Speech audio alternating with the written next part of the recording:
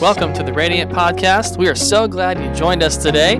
This podcast features messages, interviews, and discussions from Radiant Church located in Seneca, South Carolina. For more information about Radiant, visit radiantchurchsc.com. Here's today's episode. Welcome to Radiant Church. My name is Andrew. I'm the lead pastor, and we're so glad you could join us today from wherever you're watching or listening from. If this is your first time joining us, hey, go to radiantchurchsc.com, click I'm new, fill out that short form online for us, and as a way of saying thanks, we're going to donate $5 to one of the nonprofits that's listed right there. We are getting closer to Easter Sunday, and just as a reminder, if you're watching or listening and you're local to the area, Seneca, Clemson area, we want to invite you to join us for our in-person Easter service on Sunday, April 4th at 10 a.m. Our kids are going to have a fun, interactive Easter experience as well. It's going to be filled with all different types of activities, so if you're local, man, make sure you are here for Easter Sunday. We're going to have our online experience too during that time. We hope you'll come out and join us in person that day. We've been in a series called Wounded, taking a look at the blood that Jesus shed for us. He was wounded so we could be free. In that freedom that Christ brings, he brings peace. And that was the focus of our first talk, in the very beginning of this series. We started with Jesus sweating blood in a garden called Gethsemane. We learned how he was wounded to bring life-changing peace to you and to me as individuals, but also to humanity as a whole, to the community, right? And then last week, we followed Jesus from Gethsemane to his trials, and the result was a death sentence. He was going to die by crucifixion. And before being crucified, he was beaten. And he endured a brutal scourging at the hands of the Romans. And he would have been unrecognizable when all of that was done. Remember last week we said, man, the Roman scourges were notorious. Most folks wouldn't even survive that. And we learned in the teaching how Christ was wounded for our healing. And that healing is both already, but not yet. It's already because it's available to you and to me right now. God still can, and he does heal today. But God doesn't always choose to heal in this life, and that's where the not yet comes into play. Regardless of what happens, though, here in the present, ultimately, healing does come when we enter God's presence forever and eternity. There's no more pain and no more sorrow, nothing but complete wholeness in our lives. And as we've been doing each week, we're going to start off today in Isaiah 53. And that's really our theme passage right now in the series. So I want you to check this out. Isaiah 53, his Old Testament prophet, man. Here's what Isaiah has to say about the suffering servant who would be Jesus many, many, many years later. He said, surely he took up our pain and he bore our suffering. Yet we considered him punished by God. He was stricken by him and afflicted, but he was pierced for our transgressions. He was crushed for our iniquities. We're going to be there here today. The punishment that brought us peace was on him. And by his wounds, we are healed. Isaiah says that Jesus was crushed for our iniquities. Now, that's not a term we use a whole lot anymore, right? But iniquity refers to somebody who's living their life without repentance. They're making a premeditated choice to do the wrong thing. And if left unchecked, it can lead to a life of intentional, deliberate sin without a healthy fear of God. So to live a life of iniquity is not just to live a life apart from Christ. It's intentionally, purposefully living a life that's apart from him. You know who he is. You know who he claims to be. You've probably been around church to some extent or another as a kid growing up or later in life, and yet you choose to deliberately live a life without the love and grace and forgiveness that Jesus can bring. You're knowingly living a life of sin. That is iniquity. Now, we would probably say, if you're living a life like that you don't deserve a second chance, Like you're making choices on purpose, deliberately, to sin intentionally and live apart and in contrary to who God is and God's standards. So like you're making your own bed, you gotta lie in it, right? And yet Jesus, as Isaiah says, was crushed for our iniquities. He was wounded, even for those of you watching and listening right now who know the kind of life you're living and you know you're running from God and you know you're living in direct opposition to him. He was wounded to set you free. This kind of life isn't the life, man, that God has for you. Many of you already know that. If you're living a life of iniquity, you know that, you know a lot of the basics. You're not the person who's never heard the stories because you've heard them before, right? You're not the person who's never prayed. You're not the person who finds Jesus and Christianity as something completely and totally different because for you, you're familiar with all of that.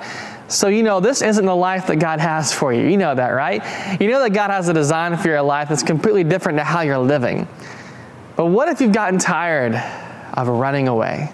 What if you find yourself today wrestling with what you know to be true and the life that you're currently living? And that, my friend, would be the work of God's Spirit stirring in your very soul here today. So don't turn away from that prodding, because there's something God wants you to know today that He's speaking straight to your heart that you may not get the chance to hear again. So I want to invite you to really lean in to this talk here today, specifically for you. We followed Jesus from Gethsemane to His trials and His scourging, and now we find Him with a group of soldiers inside the praetorium. Now that's the Roman governor's living quarters, okay? And so Mark 15 picks it up right here for us. Mark 15, verse number 16, we read this.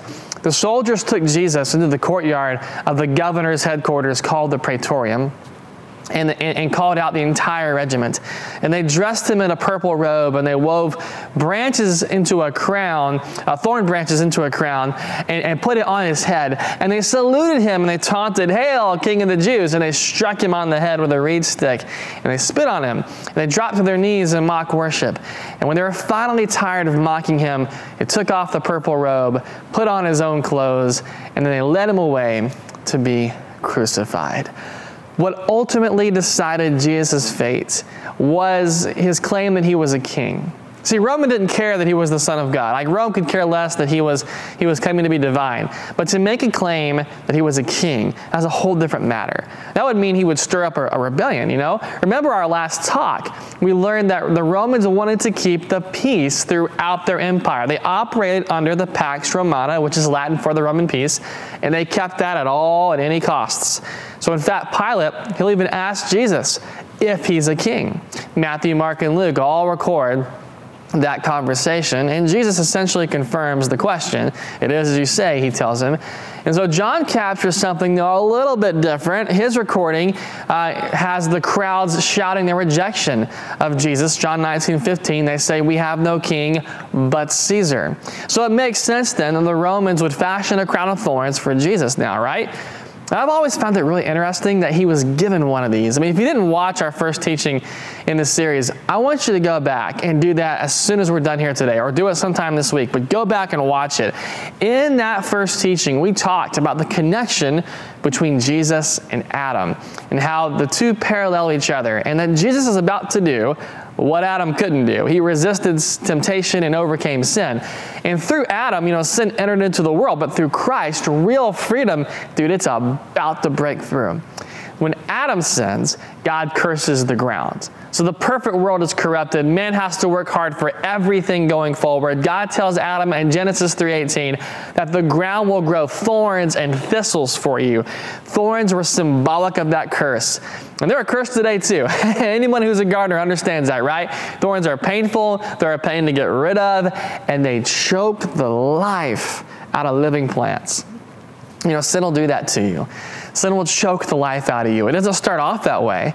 It starts out small. You have control over it. You can pare it back. You can quit, when you want to. But the longer you let it go unchecked, the faster it grows, the harder and more painful it is to get rid of. And if you don't pay close enough attention and you neglect it long enough, it'll overtake your life. It'll choke your spirit. That's just how thorns overtake and choke other living plants. Sin overtakes and chokes you to death. I wonder if maybe you're watching right now and you've got enough self-awareness and humility today to take a long look at your life. Does that feeling of being trapped, of being choked, of having sin and wrongs just overwhelm you? Is that persistent in your life right now? Well, Jesus receives his crown of thorns. But what was meant to be symbolic of God's curse in Genesis, it can become so destructive to life itself, right? What would, through pain and suffering of Christ's wounds, become now a symbol of life that God wants to give to each and every one of us, a symbol of freedom in him. He was wounded so you could be set free here today. The curse those thorns symbolize, it's been broken. And the crown that rested on a king whose kingdom isn't part of this world now has no end. It's a kingdom full of citizens who are no longer under a curse of sin, but walk in the victory and blessing and favor and freedom that God brings. What was once a curse is now a blessing. It was once a symbol of oppression. It's now a symbol of freedom. And the good news is that even if you're living in iniquity and you're purposely, intentionally living on the run from God here today, this is all still available for you too. There's not an expiration date on Christ's offer of salvation, right? There's no end to his open-handed invitation to be part of the kingdom of God. So if you're living a life apart from Christ and you're doing it with the knowledge of who he is, I want you to know, man, I'm not here to tell you that you're some kind of, terrible person. But I am here to plead with you to reconsider how you're living your life. So much of our world and life as a whole is just colored gray, but following Jesus is black and white. We're either in Christ or we're not. There really is no in between here. So maybe today you're finally ready to stop running. Maybe today you're finally ready to live a free life that Christ can bring. So what happens then when you make the decision to stop living in iniquity and instead of intentionally living apart from Christ, you are now intentionally choosing to live in him? Well, here's what happens right away. Right away, God's Spirit fills your life. I can guarantee you that if you have been living apart from Christ, you've never experienced the Spirit of God yet. Who is he? Well, the Holy Spirit is not a force. It's not like Star Wars. It's not a thing or an it. The Holy Spirit is a real entity, a real person, and he fills your life from the moment you choose to follow Christ. And his job is to do two very important things. The first one is he convicts the world of sin. Jesus' own words about the Holy Spirit tell us that much. In John chapter 16, check this out. This is Jesus speaking to his disciples here, and he says this: when he, meaning the Holy Spirit, when he comes, he'll convict the world of its sin and of God's righteousness and of the coming judgment. The number one job of God's Spirit is to convict us. It's to convict us, to let us know that the life we're living, what we're doing is not honoring to God. It isn't up to God's standards. It's not in line with who God is. It's not right, and we're not right with him. And it happens kind of like this. You realize that what you're doing isn't right, You may not have realized that at all before. You may have been struggling with how you were living before, perhaps, and things didn't feel right here or there. But now, all of a sudden, it feels wrong all across the board. Not because of some moral clause or some law. So why does it seem wrong? Because the Holy Spirit's conviction is letting you know how you're living and what you're doing and what you believe in even. And it violates the nature and standard of who God is. It's not there's anything wrong with, say, viewing pornography in our world, okay? Like, pornography is a huge business. Governments don't care if you view it. They don't care if you spend money doing that. Morals are all relative, so depending on the person you're talking to, for everyone that you'll find who thinks it's wrong, you'll find a few others who are like, nah, it's good. Our culture approves of pornography. Like, you're not going to find anywhere in the culture writ large against pornography. So why does it feel wrong to you? It's not because of any of those things I just mentioned. Why does it feel so wrong? It feels wrong because God's Spirit is at work within you, convicting you, letting you know this does not jive with God's standards. It violates the very standards and nature of who God is. Why? Because, God values each person. We're fearfully and wonderfully made, the Psalms tell us, right? In God's image. And so pornography puts you on a path where you do damage to that, and you do damage to your marriage, maybe even permanently. Christ makes it pretty clear. Like, you don't have to engage in a physical affair for that to happen. He says, hey, in Matthew 5:28, if you look at a woman with passion and lust, like, the wrong way, right? You've already cheated in your heart. So what's the Holy Spirit doing in all this conviction? He's making sure you know this is not the life God has for you. This is not the path for you, man. That's his number one job, is to convict. Here's the second role that he plays. He changes us. He changes us. So if you're going to live a life of complete freedom, the kind of life that Christ was wounded and gave his life for, you need the Spirit of God to make a transformative change in your life. And here's the kicker. Like, you cannot do this on your own, okay?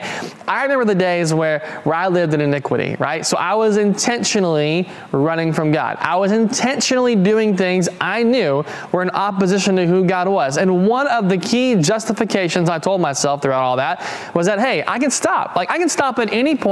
I can change whenever I want. I know how to do it. I know how to say the prayer. I can do my own thing. Like, I'm fine. I'm in control. Let me just tell you from personal experience, you can't do this on your own. you're not in control. Remember our analogy about thorns? If you neglect thorns long enough, they overtake healthy living plants and they choke the life out of them, and they grow fast too. They move in quickly. They become painful and difficult for you to get rid of. You cannot stop a life of deliberate sin on your own. In part because you don't know when to stop.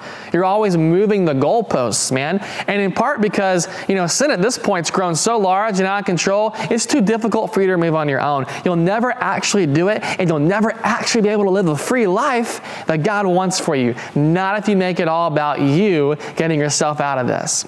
And this is where the Holy Spirit's role comes into play. He changes you. Better yet, He transforms you. There's a progressive transformative work He does in your life to make you more like Christ, to bring you to a place where you're living more and more in the freedom that God brings. The churchy word for this, of course, is sanctification. Big, long word, right?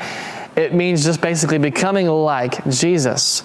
So how do you know if you're being changed into the character of Christ and living in His freedom? Well, as you become more like Christ, your life begins to produce what the New Testament calls fruits of the Spirit. So in a letter written to the churches in Galatia, a man named Paul gives a very good, clear picture of what a free life in Christ, where the Holy Spirit is at work, looks like. Check it out, Galatians 5:22. He says this: "But when the Holy Spirit controls our lives, He'll produce this kind of fruit in us: love and joy and peace and patience, kindness, goodness, faithfulness, gentleness, and self-control." And here, there's no conflict with the Jewish laws. Those who belong to Christ have nailed their evil desires to the cross. Oh, that's key. And crucified them there. If we're living now by the Holy Spirit's power, let us follow the Holy Spirit's leading in every part of our lives. Now contrast this with the preceding verses that outline what a life apart from Christ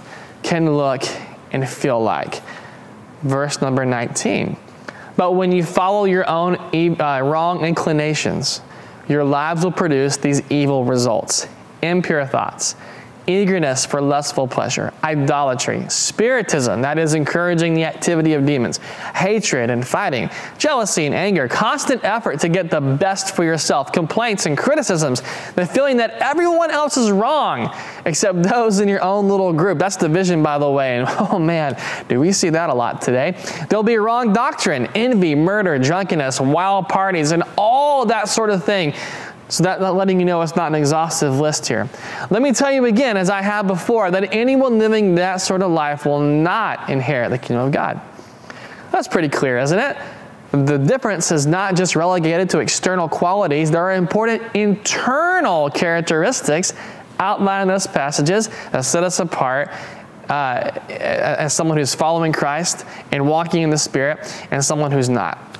So as you live in the freedom that Christ brings, as the Holy Spirit changes your life and works within you, He brings you closer to the character and likeness of Jesus. And His qualities, they begin to be lived out every day. It happens externally as I take on a love for other people around me. So especially those who might be different from me in a variety of ways. It happens when I express self-control and don't allow passions and impulses or addictions to control me. It happens when I learn how to subdue anger and live with a gentle spirit. And I become more Christ-like, man. And I begin to live a more free life when those things begin to take place. It's a life that people will take notice of. And I don't mean like in big, substantive type kind of ways. I mean in small, more meaningful ways. Like I'm not going to be the guy who goes to the restaurant and yells at the waitress because the order was wrong for the third time. I'm not going to live in a state of constant fear and anxiety because I got God's joy and I know that He's sovereign, He's got it. I'm someone who keeps their promises and commitments. Why? Because I'm faithful. I'm not tearing someone down. I'm going to build them up because I genuinely love and care for them. And I'm doing it with small, encouraging words just as I could with big, expressive acts. Can I just tell you that a life in the freedom that God brings is in fact the life you have always wanted to live? I guarantee it. You know how I know that? Because every human wants to feel loved by somebody, and they in turn want to express love towards somebody else. We want to be this kind of person, the person who lives and loves like Jesus. And that only happens when you stop running from God and you start running to Him instead. When the Holy Spirit convicts you and changes you, He gives you victory over sin as well. And I'm not advocating perfection, but we're human, we're flawed. But when you have victory over sin, it doesn't own you. It doesn't rule over you. Your life now belongs to Christ. There's no death grip sin has on you, right? So 1 John 5:4-5 says this, that every child of God defeats this evil world, right? John is talking about sin and the effects here, and he says we achieve this victory through our faith. And who can win this battle against the world? Well, only those who believe that Jesus is the Son of God. So the way to live a life of complete freedom is to allow the work of God's Spirit to occur in your life. It's one thing to know, what God can do and who God is and what role the Holy Spirit can play. But it's another thing to actually experience it and live it out. What caused you to deliberately run from God? What was it that grabbed your attention and put you on a path to live a life apart from Him? Was it a bad experience in church? Was it some sort of hypocritical leader or parent in your life? I've learned over the years that both from my own experience and from the experience of other people, and 9 times out of 10, people who live in iniquity, which again is a life of deliberate, knowledgeable sin against God, they do so because of a harmful experience they had with an imperfect person. And it usually has nothing to do with God Himself. And so what I want you to realize today, I'm not asking you to put your faith in me. If you place your faith in me and you put me on some kind of pedestal because I'm a pastor, a spiritual guy, whatever, boy, you're going to be disappointed because I'm going to let you down. I'm going to hurt you. I can promise I'll do both. You know why? Because even though I don't want to do that, I'm human. I'm imperfect. I'm flawed. I'm gonna do things that are gonna hurt folks. I don't want to. I'm not asking you to put your faith in me or in this church. Not even in Radiant Church. You know why? Churches come and go. There's not a perfect church out there. If you find a perfect church, you might run out the door because it could be a cult. You don't want to stay. There's no perfect churches. And even Radiant Church will do things you don't like. And even Radiant Church will be full of people you don't mix well with. You know what? That's just life, guys. What I'm asking you to do today is take a long reflection of your life. And instead of running from God, I'm asking you to turn around, man, and run towards Him. You might have all the head knowledge. You might know all the stories and the scriptures. You might have gone on the missions trips. You might have been in church and served once or twice. You might have done all the things we expect every good little Christian to do. But if you're living a life of iniquity, I am telling you, you have not experienced the love and power and freedom that Christ can bring. Don't live your life with regret. Don't be the guy who just decides to miraculously run back to God right before their deathbed happens, Like think of all that God could have done through you and the impact you could have made had you run back to Him much sooner. Make today the day you commit not to a pastor, not to a church. Today's the day you commit to Jesus. Make today the day you leave a life of deliberate, intentional sin and you begin a life that is intentionally and deliberately pursuing after Jesus. He was wounded so you could be free. He was wounded so you could live the life that God has planned and purposed for you to live. And all you have to do today is stop running from God and just start running towards Him. And allow the Holy Spirit to convict you and allow Him to change you so you can live and love like Jesus. I know today was a very pointed message. We were very narrow in our focus. We're specifically talking to you guys who have had familiarity with who Jesus is. You've been to church, you grew up in church. You did all the things that we would think Christians should do, and yet you've turned around and left. You know who God is. You know the Holy Spirit, what He's like, because maybe you haven't experienced it before, but you've seen it. And you've seen Him change people. And you've seen what God can do. But you're not living that life today. We're talking to you guys here, man. What I want to ask for you today is that you would turn around and put your faith in Christ. I'm going to lead us in a prayer here. And I'm going to lead you in a prayer specifically first to lead you back home to the Father. But I also want to extend this to those of you who might be watching or listening right now and you're not in the same boat. You're not living a life of iniquity, because you're not deliberately and intentionally running and sinning from God, right? Because you just didn't know. You didn't really know who God was. You didn't know much about Jesus outside of like Christmas, Easter, whatever. You've never been to church. It's all different for you. This is all brand new stuff. And for you today, we're going to lead a prayer for you also. We're going to ask Christ to become our Lord and Savior, and we're going to do a little bit different prayer for you for that. But I want to address those of you first who are living in iniquity. You've been running from God. It's time to come home. It's time to come back to the Father. So wherever you're at right now, if you're driving, pull over. If you're working out, man, just find a place to take a quick break. If you're at home, take a moment just for yourself. Draw close to God and pray along with me. Father, I thank you for those who are watching and listening right now who they've been around church. They might have grown up in church. They're familiar with who you are. They could quote scripture. They know the stories. But yet, Lord, they are choosing to live a life of deliberate sin in opposition to you and who you are. They know who you are. They've seen the Holy Spirit do some amazing things. But God, they've never experienced the Holy Spirit for themselves.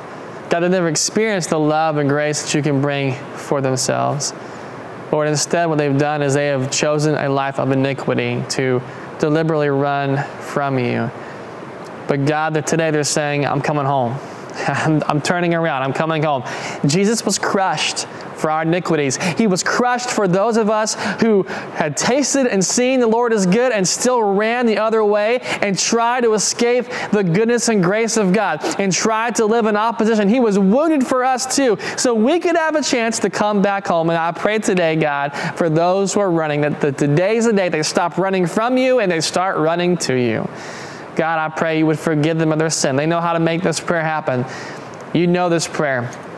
Open your heart right now. Just begin to ask the Lord to forgive you. Begin to ask God to fill you up. Begin to ask God to cleanse you. Lord, I pray that you would forgive them of their sin. I pray, God, that you would cleanse them of their wrong. And I pray your Holy Spirit would fill their life for the first time. They would experience the goodness and grace of God Almighty. And today, Lord, they experience your incredible Spirit transformative power. And I ask, Lord, from this day forward, they'd begin to become more like you, shaped and molded, God, into the people you've called them and designed them to be. May the Holy Spirit's transformative power be at work in their lives, I pray. Now for those, God, who have never said yes to you, who've never set foot in a church before. Maybe they're watching and they don't know much at all of who you are. This is all brand new for them. A little bit different story. God, I pray for those individuals that you would take them into your kingdom today as well. In fact, if that's you right now, we're going to say a two-step prayer together. I want you to follow along with me in your own words. We're going to make Christ our Savior first, and then we're going to make Him our Lord. And so, Lord, I pray right now, Jesus, that you would forgive us of our sin. Forgive us of the wrong we've done. That's all you're going to do is to say, hey, Jesus, I'm sorry for my sin. Lord, I pray you'd forgive us of our sin. I pray, Lord, that you would come into our lives, cleanse us, make us whole, make us new, give us that brand new start, become our Savior today. Save us from our sins. Now we're going to make Him Lord. And Father, I pray, now that you've made it become Lord of our lives, or Savior of our lives, we're praying for you to become Lord of our lives. We'll no longer call our own shots. We're no longer going to do our own thing. We are now, from this day forward, God, going to follow and serve you.